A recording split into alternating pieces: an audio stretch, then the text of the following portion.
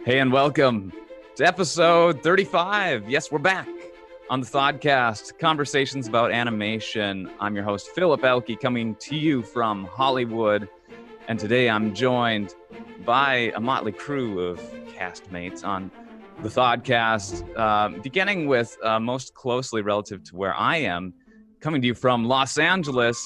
It's not my brother, but brother in spirit. Right. Christopher Whitmer, how are you today, I'm Chris? doing all right. Trying to stay cool. Welcome to the Thodcast. Welcome to podcasting. Hope you enjoy our time today. Thank you. Looking forward to it. Yeah, we'll hear more from you in a bit. I guess next closest in proximity, coming to you from Minnesota, Hannah Lee Smart. Of course, Hannah, you've been on the show plenty of times. How are you today? I'm so good. Thanks for having me back, Philip. I'm so excited to talk all about.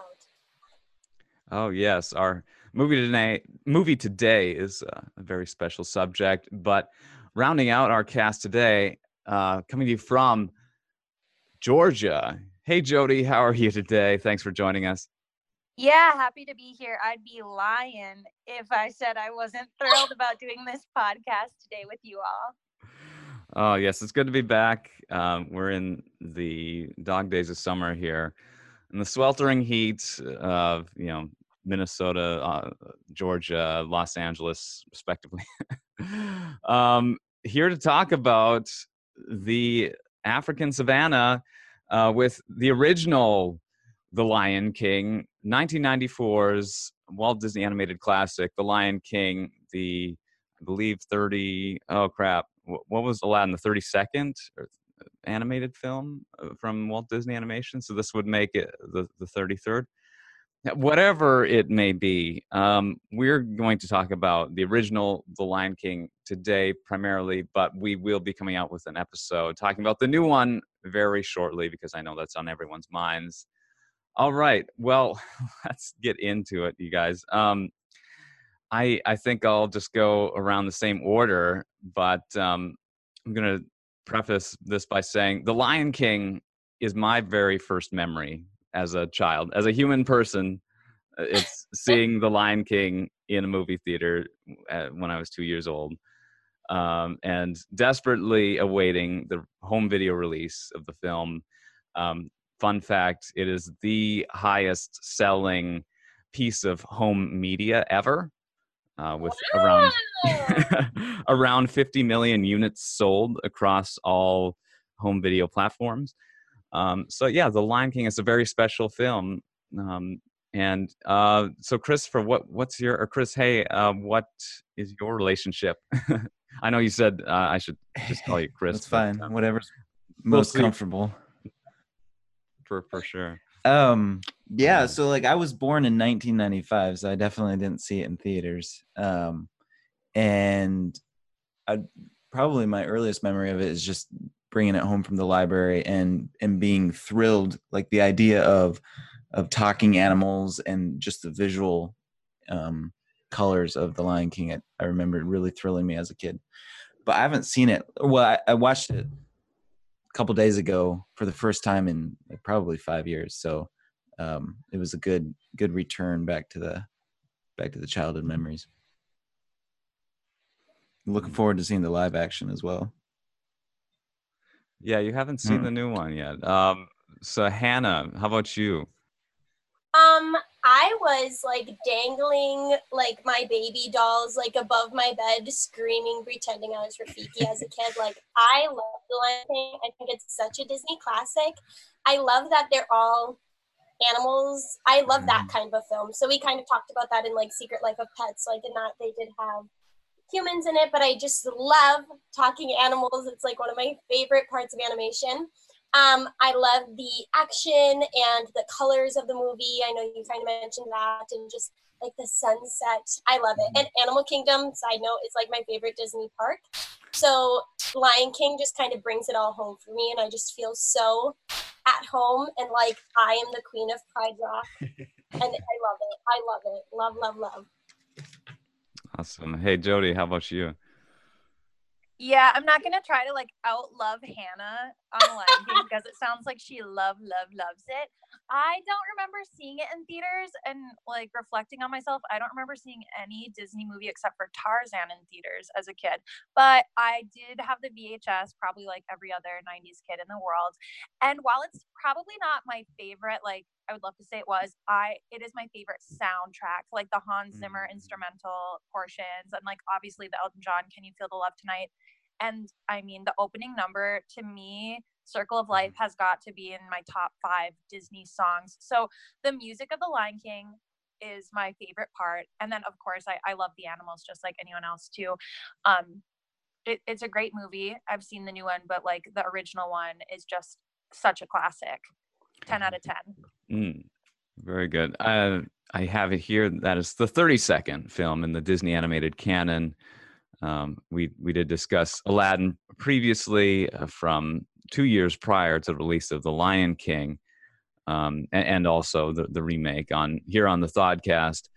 And it's kind of interesting that they're releasing these 2 remakes in the same year for these 2 consecutive films. But of course, being 2 of the mainstays of the Disney Renaissance of the 90s, the kind of 4 famous mega hits, Little Mermaid, Beauty and the Beast, Aladdin, and The Lion King. The only one that has not gotten a live action, man, that's a tricky term, because the new remake is not actually, it doesn't use any live photography.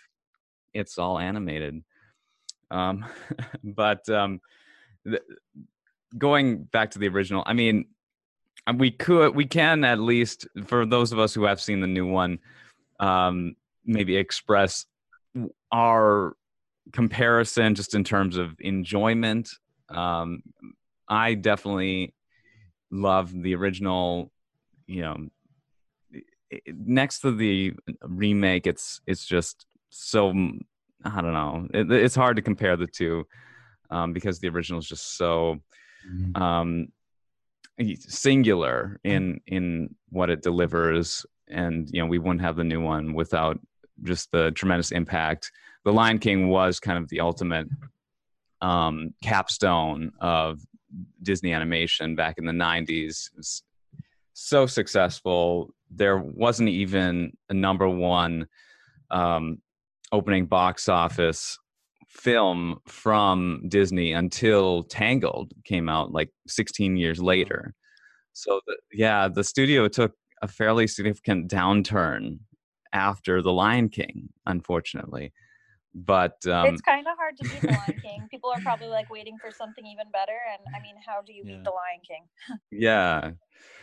It is so unique though, because it is a film involving purely sort of realistically animated animals, and that presented a variety of challenges for the studio. The film, directed by Rob Minkoff and Roger Allers,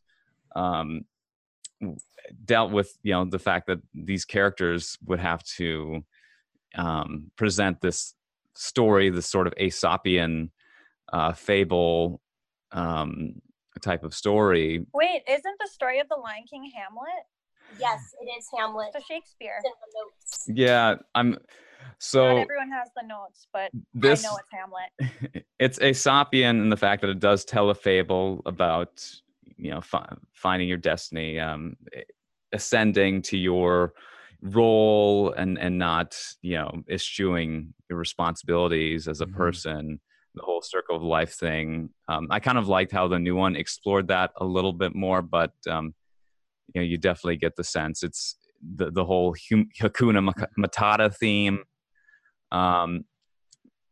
But yeah, this one, all the characters, they can't use props. They're all on their 4 legs. It's difficult to communicate the story in such a way.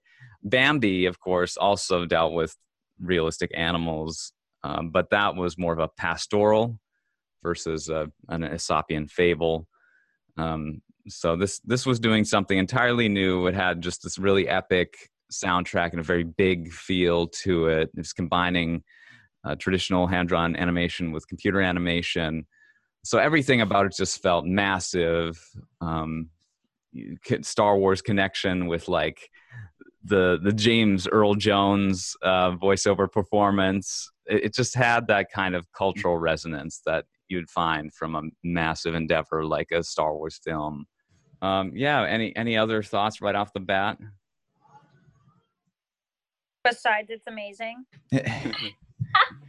Yeah. I don't know if you guys have this in the notes, so I feel like I might throw it off. But the one thing I'm thinking now, because we were just talking about VHSs before we really dive into it, is I remember on the VHS for another Disney movie that they showed, you know, like the making of The Lion King, how they brought the live lions into the studio to sketch them, and how that, like, their animation process was, you know, working with these live animals all the time. I always thought that was interesting. And it might be something we talk about a little later in the show, but I remember that really stuck with me, that they brought in these real wild animals into the studio for the artists to capture. Mm-hmm. Yeah, they definitely referenced real lions and had a team go to Africa to, capture the animals in the wild. Always a ton of great research done into these films. The story is, it is ostensibly like an original story. It was kind of presented as the first actually completely original story from Disney Animation, whereas everything previously, all previous 31 films had been adapted from other stories.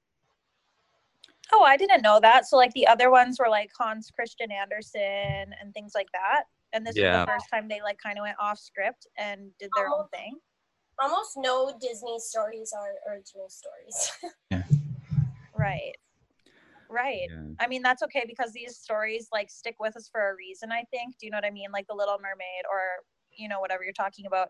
There's a reason why these stories get told over and over again. So of course Disney's going to capitalize on that existing popularity. Mm-hmm. Right. And kind of like the Apple, like Steve Jobs mentality of like taking someone's idea and kind of running with it and like making it better. I think Disney, like Walt Disney as a person, really understood business in that sense, in not only the movies but like the park overall. And there's a reason that like Disney has the best customer service and Disney has all of these things, because they take the best from everything and they make it their own and they make it the best. Right. Like they didn't invent theme parks, but they like saw theme parks and they're like, okay, this is how we're going to do it better. And then they saw probably like, I'm going to reference Little Mermaid every time because that one's on my head for some reason, but they like probably read The Little Mermaid and they were like, okay, well, we can make this even more amazing for families. So Lion King was like the first time they probably felt like they were taking more of a risk, maybe. Yeah. They, distilling a lot of the similar elements that worked for their previous films. Right.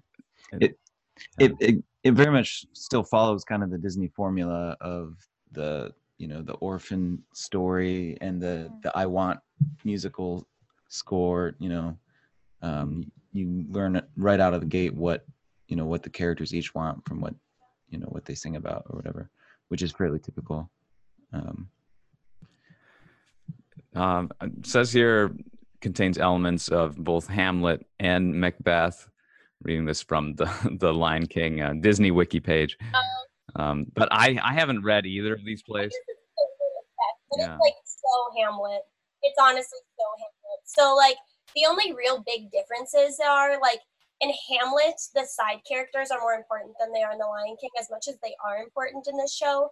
I don't think that they drive the plot in a way that it couldn't be driven by one of the main characters. Obviously, the point of having secondary characters and like featured roles is to drive the plot in certain ways.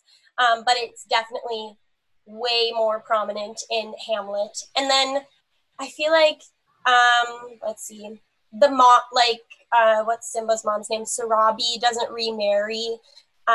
There's actually a reference where Scar like assumes that she'll marry him and she doesn't marry him. And then I was trying to think of this.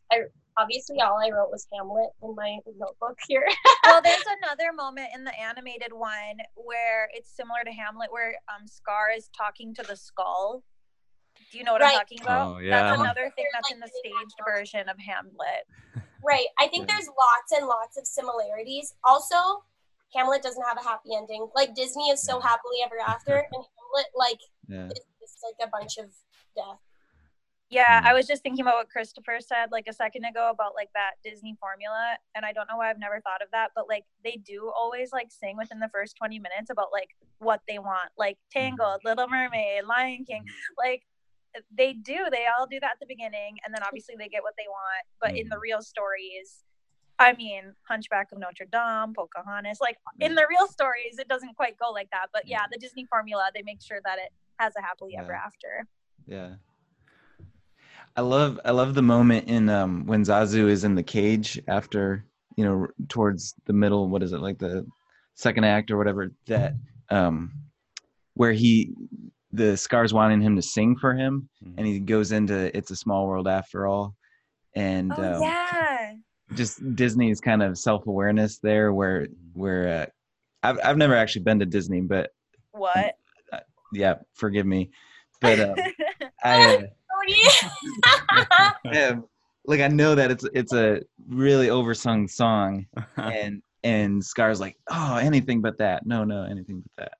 Yeah, I love it. Yeah, I do love that they do that. And like, okay, spoiler alert with the live action, they find a little moment in the new one where they start singing a very popular Disney song from another Disney movie. Oh, so no. they pull that reference out again, That's not awesome. with It's a Small World, but with another really popular one.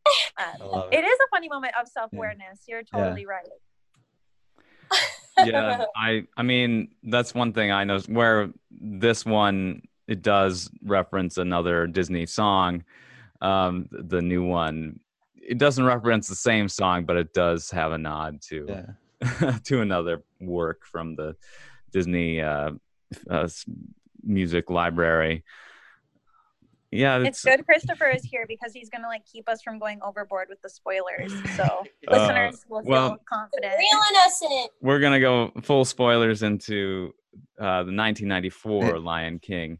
Yeah. But hopefully work our way into them as they go along. I know there's some similarities where this is the story of the Lion King parallels a Japanese TV series called Kimba the White Lion. Are any of you familiar with this whole controversy? I saw on YouTube a comparison of the plot, both plots and clips of the animation, and it kind of made my heart sink a little bit. I almost don't even want to acknowledge it because I love the idea that the Lion King is this Disney magic, but if you watch the YouTube thing I saw, it does seem to take a lot of inspiration from that movie you're referencing, Philip, which was a little sad. Yeah, Kimba the White Lion was created in, I believe, 1966, the animated version at least, by manga artist Osamu Tezuka. I mean, there are so many striking similarities between this series and The Lion King that are undoubtedly not coincidental. Even though Disney does maintain, and they have always maintained, that they are coincidence. And I think Rob Minkoff just said, I'm not familiar with the show when pressed about it. But I think it's clear it was a mainstay of animation prior to the creation of The Lion King, that many of the artists who worked on The Lion King would have been, familiar, and probably drew plenty of inspiration from that work. So it's just sort of a kind of a natural evolution of the earlier piece that found its way into this more current iteration, using the Disney formula and the current technology.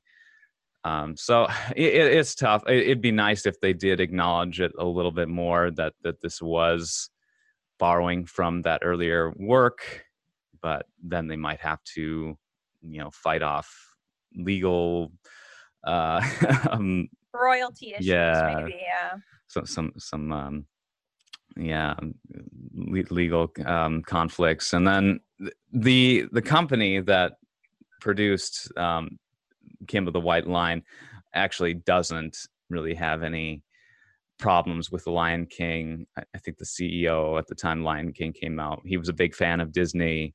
And of course, the creator of Kimba was a big Disney fan back in the 1960s. You know, he had apparently seen Bambi 100 times in the theaters. And Well, that's here's the what thing, they inspired him. probably didn't know how much money this film was going to gross over the next couple years, 10 decades or whatever, because I think they might have thrown a little bit more of a fuss if they knew it was going to be like the hit it is. Like, maybe. I mean, I would if I were in their shoes. There's so many stems of The Lion King. There was like a mini series on Disney Channel. There was like the Broadway show. So many things that Disney's making all this money off of.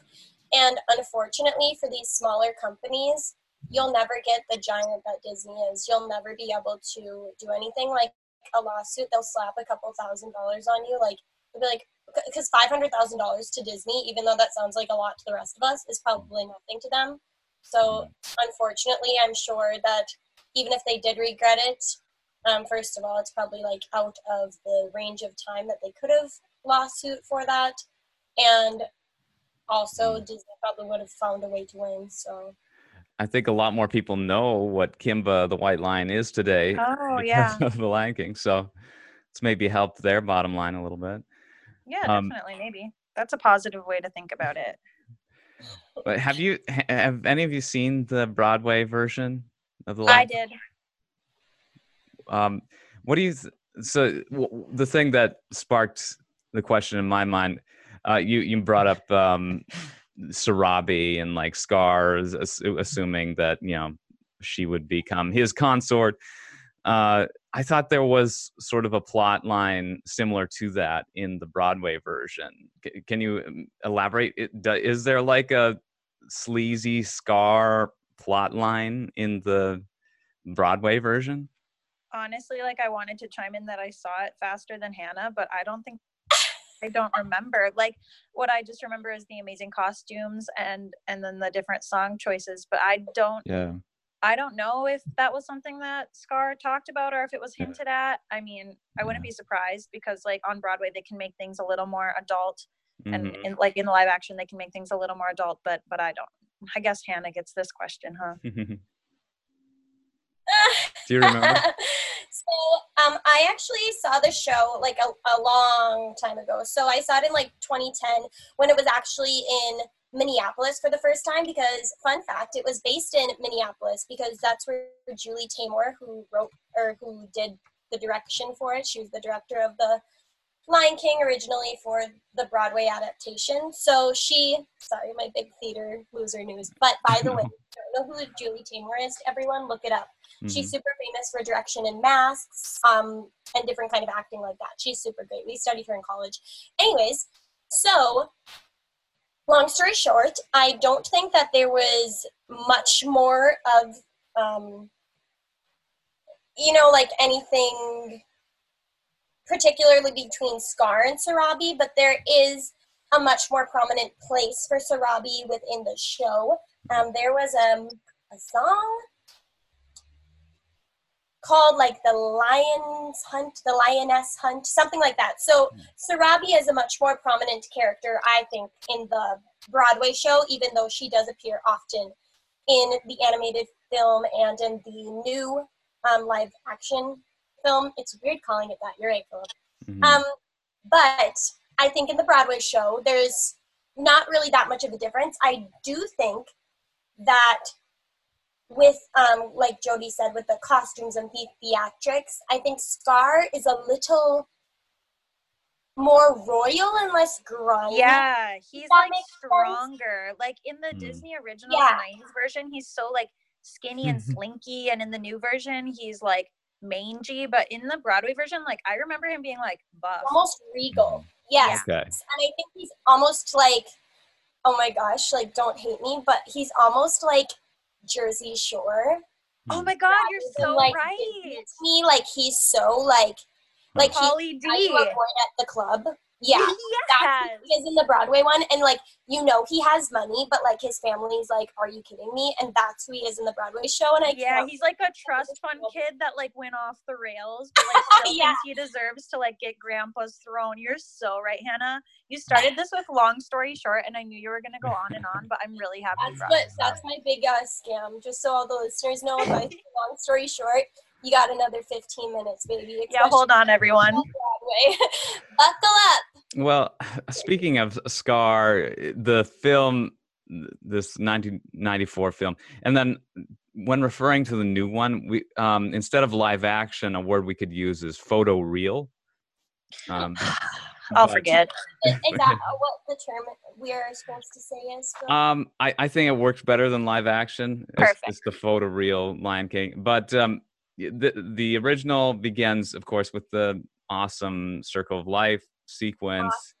And then immediately goes into a scene involving Scar being confronted about not attending the presentation of Simba. And yeah, Jeremy Irons' incredible performance as Scar is actually like, it's a very effeminate portrayal of the character. You kind of wonder, like, why does he have the ambitions he does if he's clearly the weaker of the two? But as he says, he got the lion's share of the brains. So I guess that's what gave him his conviction that he could be a better ruler than Mufasa. Too much live action. What? What's we this? need to pedal back to 1994. Here's the thing, it's so impossible to not talk about both because the new one is like on the forefront of our mind. It really is. Doing a good job walking us through it. It's a shot for shot remake essentially.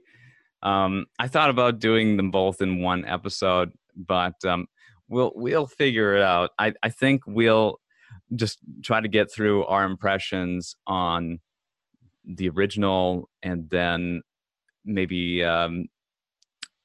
let Christopher go because he hasn't seen the new one, and then we can all rant and rave on the new one. This will be a little bit of a longer episode considering we went a week without an episode. But yeah, the story is pretty simple for The Lion King. It's not, I feel like the popularity of the film stems a bit more from the aesthetics than it does the actual narrative aspects of the story that make it innovative. Don't you think it feels maybe a little bit we draw the parallels to Shakespeare and stuff, so it's fairly worn territory in terms of story. But what ways is The Lion King subversive or innovative as a screenplay? I think that our silence sort of answers the question that you're asking. It doesn't come out with these new themes or new plot lines. I think I'm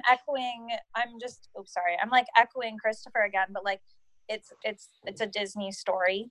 So you're right, Philip. I think the really, really strong things to pull out of it is the animation and the way they've featured the music and everything, even more so than the plot itself. Had they done this story with humans, but the same dialogue and maybe a lesser score, it probably wouldn't stand out in the way that it does, being that they decided to go with this all animal cast and have a killer soundtrack. That's something that I thought about watching it again, is that the score and the music and the animation really carry the film. Take all of that away and the story is fairly just mainline Disney.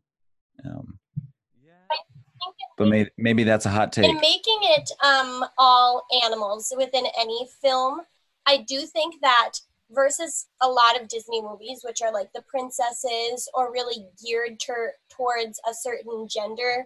Not that I think boys have to not love princesses. I'm totally every boy can be a princess, but I do think a lion, particularly as an animal, because for some reason in our human heads we have to assign everything. But I do think it is a very gender neutral movie, and it is a very all ages, like a truly all ages film. So it's not just for children. Like as adults, we can experience it and have like a feeling towards the film. And making it stem from Hamlet, they grabbed all the Shakespeare buffs and the theater buffs and all of these different audiences that wouldn't normally see something. So I know Philip's all about Frozen, but not every person would want to go see Frozen because they think, oh, it's a princess, like little girls movie, which like it's not. But I think this has less of a stereotypical connotation to it because it's lions and like a desert. Mm-hmm. Yeah, that maybe identifies some of the thematic components that really spark our imagination. That we go through these phases of our lives that can be really stark and depressing, and the others that are just so lush and vibrant. And this movie really communicates just the polar opposite ends of that kind of dynamic spectrum of our journey through our lives and trying to figure out who we are and our purpose. Visually and through the music, through the grandeur of the soundtrack, everything is just so punctuated, and we get these just classic moments of pathos and characters, tragedy, really, to invoke Shakespeare. Right. I think you're kind of nailing something that might make it stand out, but that the theme of death and dying, or like the circle of life or whatever, it is like honed in on a lot more in The Lion King, like him losing his father in a way where he was present, not just like there wasn't a parent, but there was a parent he like dearly loved, and he has to go through that loss and go through that grief, and also go through that like re-knowing his father in the sky. But you know what I mean? Like I think you're right, Philip, like that journey is probably what's the word, accentuated, punctuated, accentuated, like a lot more than the previous ones. Like I'm trying to think of the 32 movies before this one. Is there another story that really digs into like the afterlife, after death type thing as strongly? So I have here in my notes the Marvel film Black Panther. Have you guys seen that? I was not expecting you to say that. Because it does the same thing where you have a deceased parent, and this character is revisited posthumously by the hero of the story in a very key moment. But so that is what immediately came to mind for me. But certainly other examples of that, I think, you can find in literature and film. I don't know. I'm thinking of one of the Alexandre Dumas novels. I think it's The Man in the Iron Mask, where one of the three original Musketeers is getting like premonitions of his son who's off at war, and his spirit like comes to him in these visions. It's kind of crazy. The son who's either dead or is near, fated to die. So I mean, it's something that's been around for a while, kind of these connections that bind us outside of time and outside of life and death. Star Wars has that, luminous beings are we. I'm trying to remember, does Bambi explore that much? You were talking about the 32, Jody was talking about the 32 previous films. Like in a way, I mean, it explores like loss, but I think The Lion King, you have so many more scenes of Simba bonding with his father, whereas Bambi, like of course, and Dumbo, like they have parents that love them, but they're sad, but they don't grieve in the way you grieve with Simba, I think, and you don't you know, Simba goes through that, like pushing away his grief, his almost his denial, like Hakuna Matata style. And I don't think you get that as deep in previous movies. I don't know what you I don't know if you guys can think of if they do or not. And in the Lion King, kind of along with the whole death is the whole exploration of Simba's shame and feeling like it was his fault that his dad died, and Scar pushes him away, you know, saying, "What will your mother think?" And he runs away, and he tries. I'm just adding to that, like that that's an interesting part of the grief that Simba has to work through. But yeah, right, and almost like his loss of his father, he loses his mother in a sense because he runs away because of the death of his father. Wow, this is deep. And he just like, I think he chooses to protect his mother from himself, and until the moment where Scar tells him the truth, spoiler alert, Scar killed Mufasa, he doesn't know and he doesn't realize, and you can tell that he has such a different sense of self after that moment. Yeah, it is an incredible transformation, and that definitely does make for, you know, one of the more unforgettable you know, story evolutions, you know, especially told in a Disney film. It is just so striking that this is, you know, being told, of course, through the eyes of animals, and how that is able to sort of peel away some of the, you know, problems and hurdles that I think we sometimes have relating to other humans. I guess it's similar to how animation itself tends to strip away sort of the distracting elements of humans to get to their essence. And yeah, I mean, it just would be hard to present a story like this quite as impactfully, you know, using ordinary human characters. Yeah, I think they in using animals, I feel like I just keep coming back to it, but it's almost a removed sense of self. So we hear a lot that, like, we want someone that looks like me, or we need someone that looks like this, and this character I relate to because, you know, for me, not that it's anything special, I have blonde hair and blue eyes, so for that, it's like children want to see this. But in the Lion King, wow, it must be so hard to be blonde I know, and blue eyes to find people to relate to. I know. But I'm a horrible example. But I think in having animals or having these lines, in a sense, you're almost removing that and just being like, I am feeling this and I am feeling that, rather than I relate to this because of this or because of that.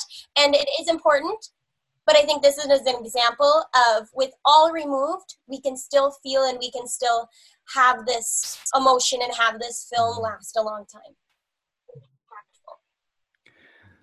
Yeah. Yeah, this film is based in Africa, but there are no human characters. There's really no reference to any existence of humanity as far as these animals are concerned.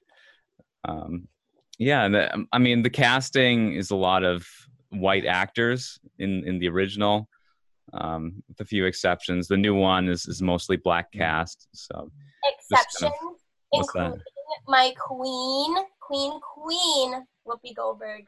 In that first one, broke my soul that she wasn't in the second one. I love her. Mm-hmm. Yeah, I mean, it's definitely a diverse group, but yeah, the new one sort of went out of its way to, you know, make sure that they had that African representation in their casting. I don't know. That's one of the more positive elements from the new one. The voice performances I thought were great. The original, of course, exceptional performances. Yeah, from like Whoopi Goldberg. Cheech Marin was also a what are they called? the hyenas. Yeah, Jim Cummings was one of the hyenas, and Ernie Sabella, and oh gosh, Nathan Lane, Timon and Pumbaa. They were originally I cast. really missed Nathan Lane. Yes, Yeah. same here. That's gonna be hard to beat. Honestly, Christopher, I'm gonna tell you from the get-go, he was not beat. He's an icon, and they needed Nathan Lane. But that's a Yeah. different podcast. What? Billy Yeah. Eichner didn't. He burst my bubble. I mean, one of the strengths of the animation is, they were able to utilize all these just amazing visual techniques, like during the I Want song, of course, in the original, the I Just Can't Wait to Be King, borrows from classic Hollywood, Busby Berkeley, and his choreography, imitating floral shapes and patterns through dances, and the animals, basically choreographed to, form these spires, these towers that. Yeah, I was gonna say they can build pyramids, and like real animals don't know how to build pyramids. It's just stuff you can't do in a photorealistic fashion. So there were a lot of ways that animation was used, even if they were sort of making a realistic depiction of animated animals. Still plenty of ways in which animation was used to its fullest. The I Just Can't Wait to Be King sequence, Be Prepared. You have like a volcanic eruption going on all around Scar and the hyenas. Talking about that sequence, have you guys ever noticed like the allusions to like the Nazis, Hitler and the Nazis, and even the sickle, the hammer and the sickle symbol when it pulls out from Scar in the animation? And he's standing, I haven't. he's standing under the moon. Intentional? Like they did this on purpose? When I watched it last, it almost has to be on purpose. It's so like they make the hammer and sickle, like the communist symbol in reverse, but with the moon or whatever. It's so close that it would, and then the hyenas all marching in a row like typical Nazis. Yeah, they were sort of pushing the imagery with the goose stepping hyenas. I'd never noticed the hammer and sickle though. That's a very interesting poll that you found. Yeah, it's mirrored. It's like right at the end of the song, Be Prepared. There's a similar symbol to a swastika that means peace, and it was from like a different from India, actually. Yeah, so thank you. Yeah, I'm sure that the hyenas really were trying to do something about peace. I know, Yeah, I know. Here's me like giving it the Well, we could talk about hyenas in general and like how they're portrayed in a very nasty way in these movies. Yeah, that's maybe not the most accurate to begin with. Right. I don't know. I'm not a huge like animal advocate or anything. Like I'm not, I don't know that much about. Well, that's your first mistake because we should all be animal advocates. We should. But are hyenas not necessarily evil? Like, is that what you're saying? Like, they're actually nice in nature? No more so than lions, apparently, from what I've read. Right. They're pretty majestic beasts, actually. I mean, they're kind of ugly, obviously, which I think is why they're villainized. Well, you know what they could have done? Hippos are very dangerous. They could have had hippos be marching around. Well, so I mean,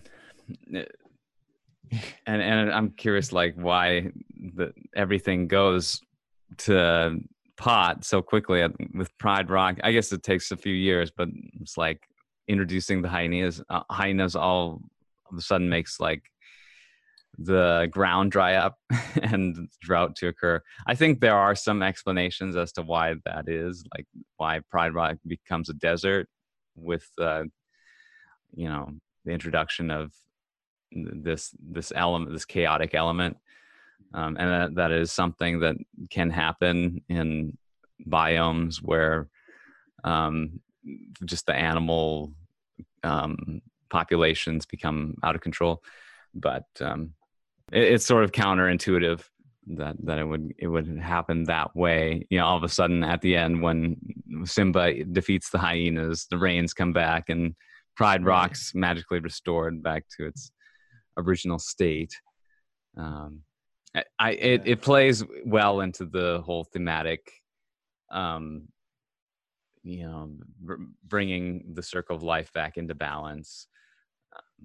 So it works as a, you know, mythical image, but biologically, you know, it's maybe not quite as you know, this movie's not designed to necessarily be fully accurate. Right. I don't think the hyenas are as much. I think they're almost like, sure, they're like the evil army, but Scar's obviously like the villain. I think they're almost like, not to use a buzzword, but they're almost like bullied and manipulated into using this behavior because they're desperate for food. Like they talk about it with the elephant graveyard. So they just want to be fed, but Mufasa is like resisting feeding them and stuff like that. And I almost feel like it's almost like they're just trying to, they change their ways and follow Scar because they want to survive. And the lions are seen as the dominant species and the hyenas kind of get the leftovers. So they see it as like their one opportunity to be not less than anymore. Yeah, well, that is true. That's one symbolic part of this film that has been reflected on, you know, since the movie's inception, and that's like this, you know, idea of like, you know, immigration, I guess, of like the hyena characters coming into the Pride lands, and not the right time, not the right year to talk about not a great parallel, but it's definitely something. Just kidding, keep going. Yeah, it's not something that you're dealing with entirely different species and, you know, issues of biodiversity. So it's not a one-to-one comparison, certainly. But it's just funny, the kinds of conversations that are provoked by these kids' cartoons. In real life, it's interesting because hyenas are actually pretty opportunistic. They're very different than lions in the sense that lions will stalk their prey for a while, whereas hyenas kind of, if there's a sick one in a herd that's kind of behind, they'll take the opportunity and then they'll eat, you know, is everything very quickly, but then they won't eat for an extended period of time. Like they won't, you know, because like, you know, it might be a while till they have another opportunity, but it's kind of interesting seeing the difference. I'm guessing that's why hyenas are so quickly villainized. Okay. Just because they're a lot more messy. Yeah. Sorry, what was that? I said he really did his research. Yeah, glad somebody. I'm just, hyenas are fascinating. I had a friend was telling me about them. Yeah, well, it made me wonder, to jump around, how Simba got so big and how he grew into a full-grown lion if he wasn't eating other animals, or if he was just eating bugs. That doesn't probably make a whole lot of sense. But maybe he found... We could ask our resident vegetarian, Miss Hannah, how you can get your protein if you're not eating animals. Well, you can eat lots of flaxseed. No, there's like different, I mean, obviously it's a cartoon, so I don't know. But, I mean, you can, by the way, I still stand for the bugs, and I don't think you should be eating those either. But anyways, I think, I'm sure there's other sources of protein, especially within, like, I mean, the place that they go to is clearly no longer the savannah. They're like Right. a horizon that's almost like a paradise. So I'm sure there's lots of like fruits and berries and different things like that. And then for your protein source, you would eat like nuts or something. You'd figure it out. We'll just leave that to the imagination. Yeah. Please don't eat meat. um, Your arteries and save the babies. Okay, now I'm done. so we haven't discussed the death of Mufasa. Oh my he- god, that's the most pivotal moment. Mhm. The worstest. Almost as bad as when you're freaking out that Scar's gonna eat the mouse at the beginning. Oh Yeah, he starts out on such a wicked note. Yeah. Honestly, I'm like, oh my gosh, run, Gus, run.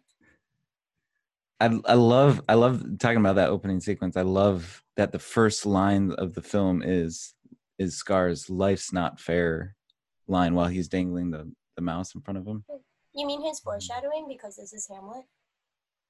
Mm-hmm. Well, I'm guessing. Yeah.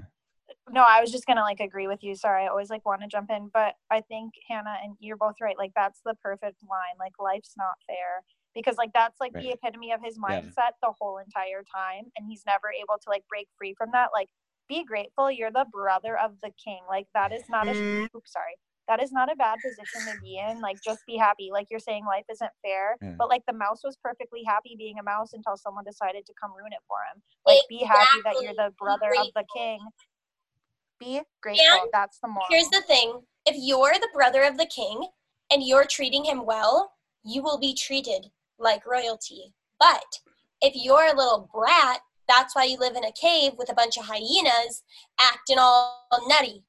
Like, calm down, be kind, and you'd be at the top of the, quote, food chain. Yeah. How did things devolve so poorly between Scar and Mufasa? It's you would think maybe Yeah. it isn't all all the blame doesn't We need- belong to. We need a prequel. Okay, film. well, that's another spoiler. I mean- because like in the remake, they do make reference to "I won't let you beat me again," Yeah. and then it gets your brain wondering like, what is the relationship with their past? Like, I do think the the photorealistic, the CGI version Mhm. does try to give you a little more meat for the story, because that is something is like, why would two brothers hate each other so much? Well, I never took that as like beat me again in like that they had some sort of race. I just took that as he was the firstborn, so he like beat him to being born. I don't know. And I feel like Mufasa is in general like very kind to Scar. There's only like a few moments of clashing, but Mufasa just overall as a being, as a lion, I don't know, is just genuinely kind, and Scar is always salty to him. Up until his dying moment, he trusts Scar.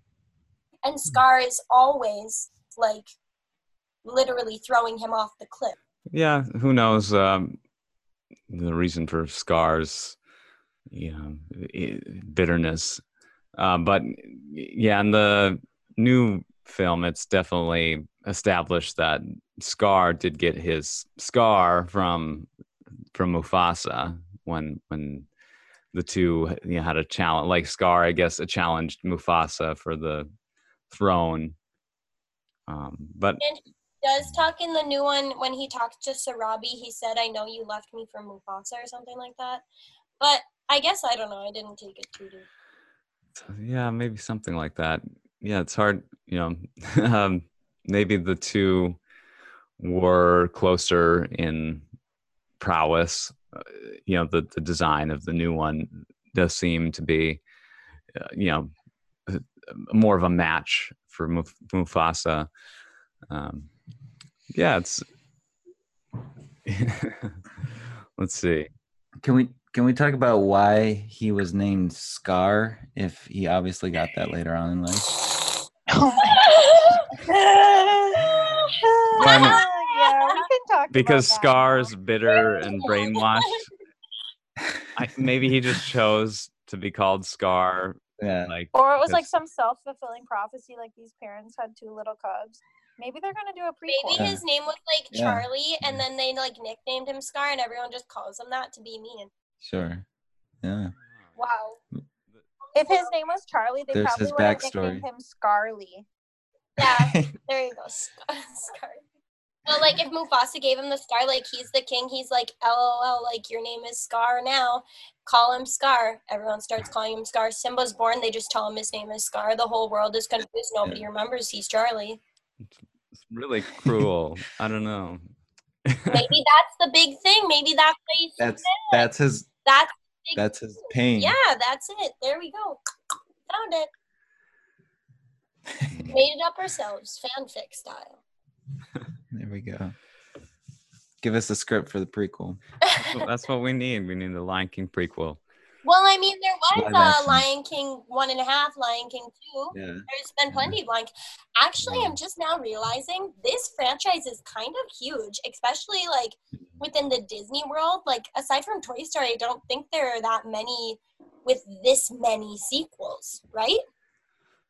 Winnie the Pooh would be. There's a lot of different offerings from, So it sort of just depends on what medium you're talking about, whether it's like Well, they have Lion King 1.5. a movie.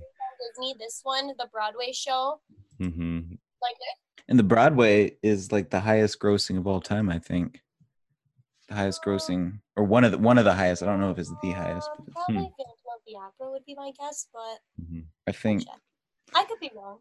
If I'm Yeah. wrong, I'll just throw my degree away. I'm just kidding. Crazy. Well, yeah. We're all very familiar with the Lion King here, so we won't, labor on film too much longer. Well, Philip, do you know any like interesting facts with the animation? I feel like you always jump in with like some weird, crazy thing they did to like make it a step better than the rest. Or is this pretty much animated the exact same way that Aladdin was? Yeah, similar. The other ones before it. Similar to Aladdin, it had some just very rich visual development from Hans Bacher and Dan St. Pierre, as well as production design from Chris Sanders. Chris Sanders, of course, the creator of Lilo and Stitch and How to Train Your Dragon. I don't know. It just went through a very long and sort of troubled production, going into finally like resolving some of the plot issues. There was a moment when the directors, as well as producer Don Hahn, Beauty and the Beast screenwriter, or head of story, I should say, for The Lion King, Brenda Chapman, and then the directors of Beauty and the Beast, they all like went into a room to hash out the problems that were affecting the plot of the film. And after 2 days came out with a more coherent outline. So it did, it was, a drawn out process to get this movie made. And it wasn't necessarily the cream of the crop at the Disney studio either, responsible for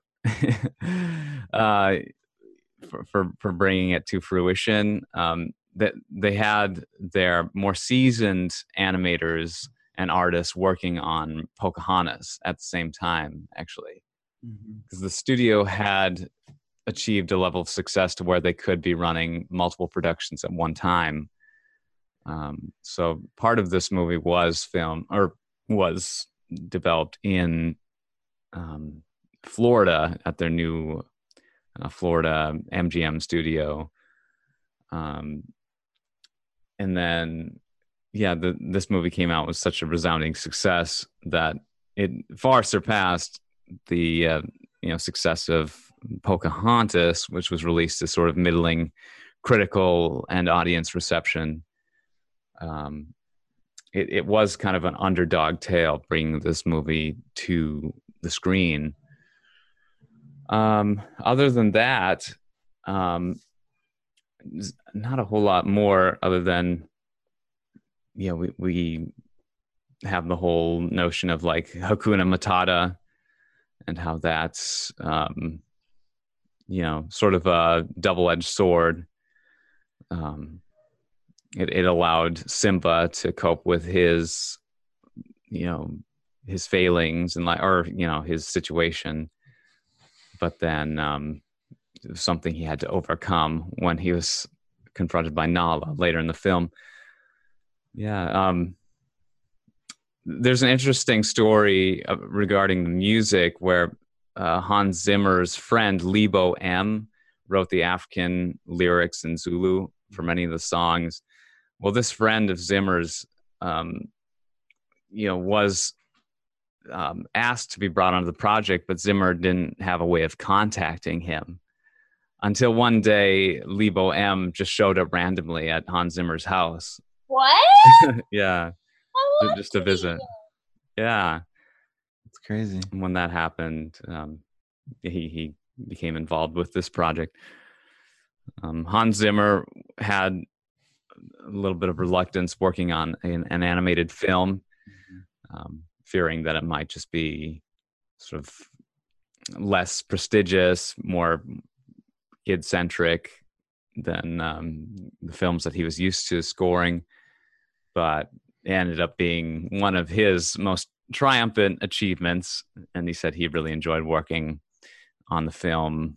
The process of writing for animation is a little different than live action, but he said he definitely enjoyed it and would happily do it again.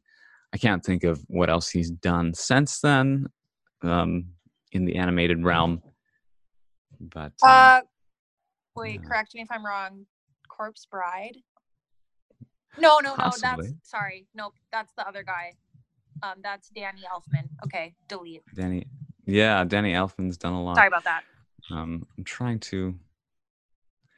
So, Hans Zimmer, he's incredibly prolific composer. Prince of Egypt. He did Prince of Egypt. Okay. Oh my gosh, Cool. The music from that is okay. That is like a really fun fact because I love the music from Lion King, and Prince of Egypt is my favorite animated movie, like non-Disney movie. Wow. Mm-hmm. I'm just a big Hans Zimmer fan. I didn't even know. Any time that a movie's music stands out, there's a good chance it's Hans And now Zimmer. you know. Of course, they also had Elton John and Tim Rice doing the musical numbers as well. Zimmer was more just the score, even though his friend Lebo M came to work on the lyrics with Tim Rice and Elton John. Do you know what like Nas and Peyton, like what that like the beginning song? Do you know what they're like talking about? Oh, the first opening number, they're speaking Swahili, I think. Yeah, I have it here. Oh, Natsiganya ma bagithi baba, etc. Translate says, "Here comes the lion, father. Oh yes, it's a lion. Here comes a lion, father. Oh yes, it's a lion. A lion. We're going to conquer. A lion, and a leopard come to this open place." Not a lot of great punctuation here, but something along those lines. Interesting. Yeah. Simba translates to lion in Swahili. So it wasn't just them taking the name Kimba from the Japanese cartoon and transplanting it. No, I don't know. Any more thoughts on The Lion King? I mean, this original, and hopefully will end up being kind of the definitive version going forward, even though maybe kids today might be exposed to this newer version, first. I'm fairly confident that they'll still discover the original animated version. I think kids generally are still being fairly immersed in a lot of the classic Disney animation today, hopefully. I think it's iconic enough to be always brought back to this classic film. Yeah. The animated one is like, it's a big enough deal where I think families still for generations on will experience that film. Yeah. Well, Jody and Hannah, you would know well how familiar kids seem to be with some of the older work from Walt Disney. They look at Cinderella and say, Elsa. Just kidding. But really, everyone's so obsessed with Frozen. I don't think that many kids are very familiar as we would want them as 90s kids to be with the classics. I think when Disney Plus comes out, that's going to change a lot. I just think a lot of parents don't want to spend $35 on a Vault DVD. So I'm excited for Disney Plus to come out and expose these kids to all of the classics. Yeah, that's kind of my thing too. So when Disney did all those like Diamond Edition DVDs and all those things, I do think that, you know, some of them were only $20, but other ones were like crazy. And so it's interesting to me that in order to preserve the magic, they're almost like holding back a bit. And I think that Jody's totally right. When it becomes more accessible, more children will be in it. We did have a few years ago, I was with a group of kids that we know, and we would play that whenever that song would get played, they would always sing along to I Just Can't Wait to Be King. But I feel like it was more of a fun song and less of like they knew the film. Right. Right. I think you're right. So I think for a lot of kids, and I mean, this is the same with like Dumbo and a lot of the new releases, a lot of these kids, their first experience with these movies is going to be the remake for a lot of them. Especially with like anything that's not a princess movie. Well, interesting. I mean, yeah, Disney Plus could change a lot of that, hopefully. But sounds to me like a lot of parents out there who just aren't raising their kids right. But there's a lot more quality competition these days too with Pixar. Yeah. Well, I mean, I guess Pixar. That's true. There's such a plethora, a saturation of options for kids now. Honestly, all kids watch now is YouTube videos of people unboxing stuff. So I don't even know if kids would like appreciate what The Lion King is, because they'll be like, "Wait, is he gonna make slime at the end?" Oh my gosh. They're all just kids today are just going to be this horde of robots. Trash. The word you're looking for is trash. Just kidding. I love kids. I don't know. I'm quite removed from all of that, except my nephew. He's like my one, entry point into the world of kids today. Let's see.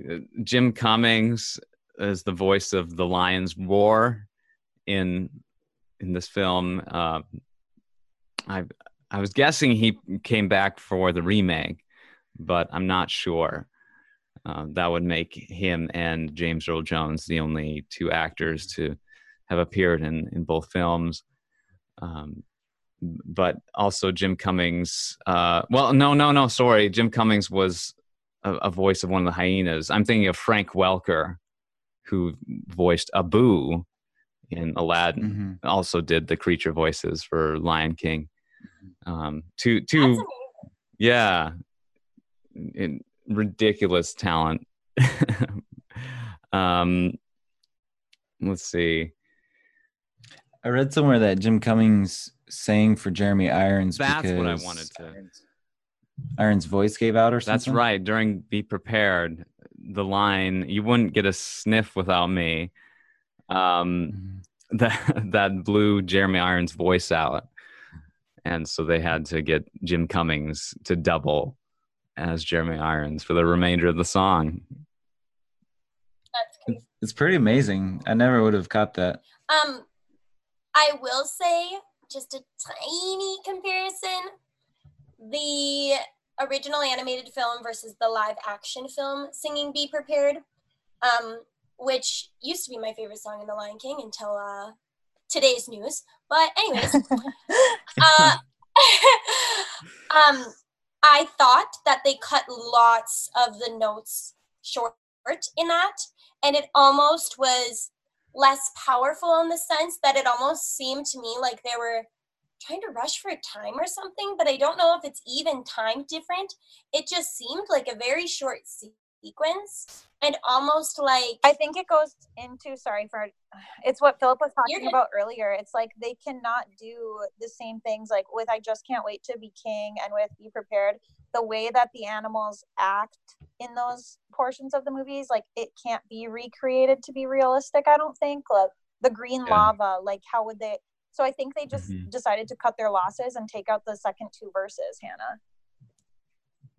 I wish that they would have kept the classic songs classic, and they would have kept them in there. Like Be Prepared in its fullest entirety. And I feel like I always just want more music. I don't know. So like when we did the live action Aladdin, Speechless was a brand new song to me, but I was like, wow, they could have really added that second bridge and another verse and all these elements to it. And, you know, Disney's making billions, so what do I know? But I do think that I wanted a little more and Be Prepared because I needed him to be more powerful in that moment. Mm-hmm. But now I hate it, so it's fine. You really got stuck on the Nazi imagery, huh? I am. Yeah, we should have called this podcast "How to Ruin Disney" by Philip and Christopher. We're like buying annual passes over here. No, not anymore. Just kidding. It doesn't bug me at all. I think the symbolism makes it really strong, but like that's just my opinion. Yeah. Well, and it shows the progression of the studios from the 90s, which would have been shortly after, well, communism, I guess. But we're bringing it back. We're bringing it back, Christopher. Whoa. Political podcast. Yeah. Sorry. All right. Well, I don't know how we're gonna handle tackling the photoreal remake of The Lion King on the show because they're just so similar, and I'm just kind of flying by the seat of my pants here today.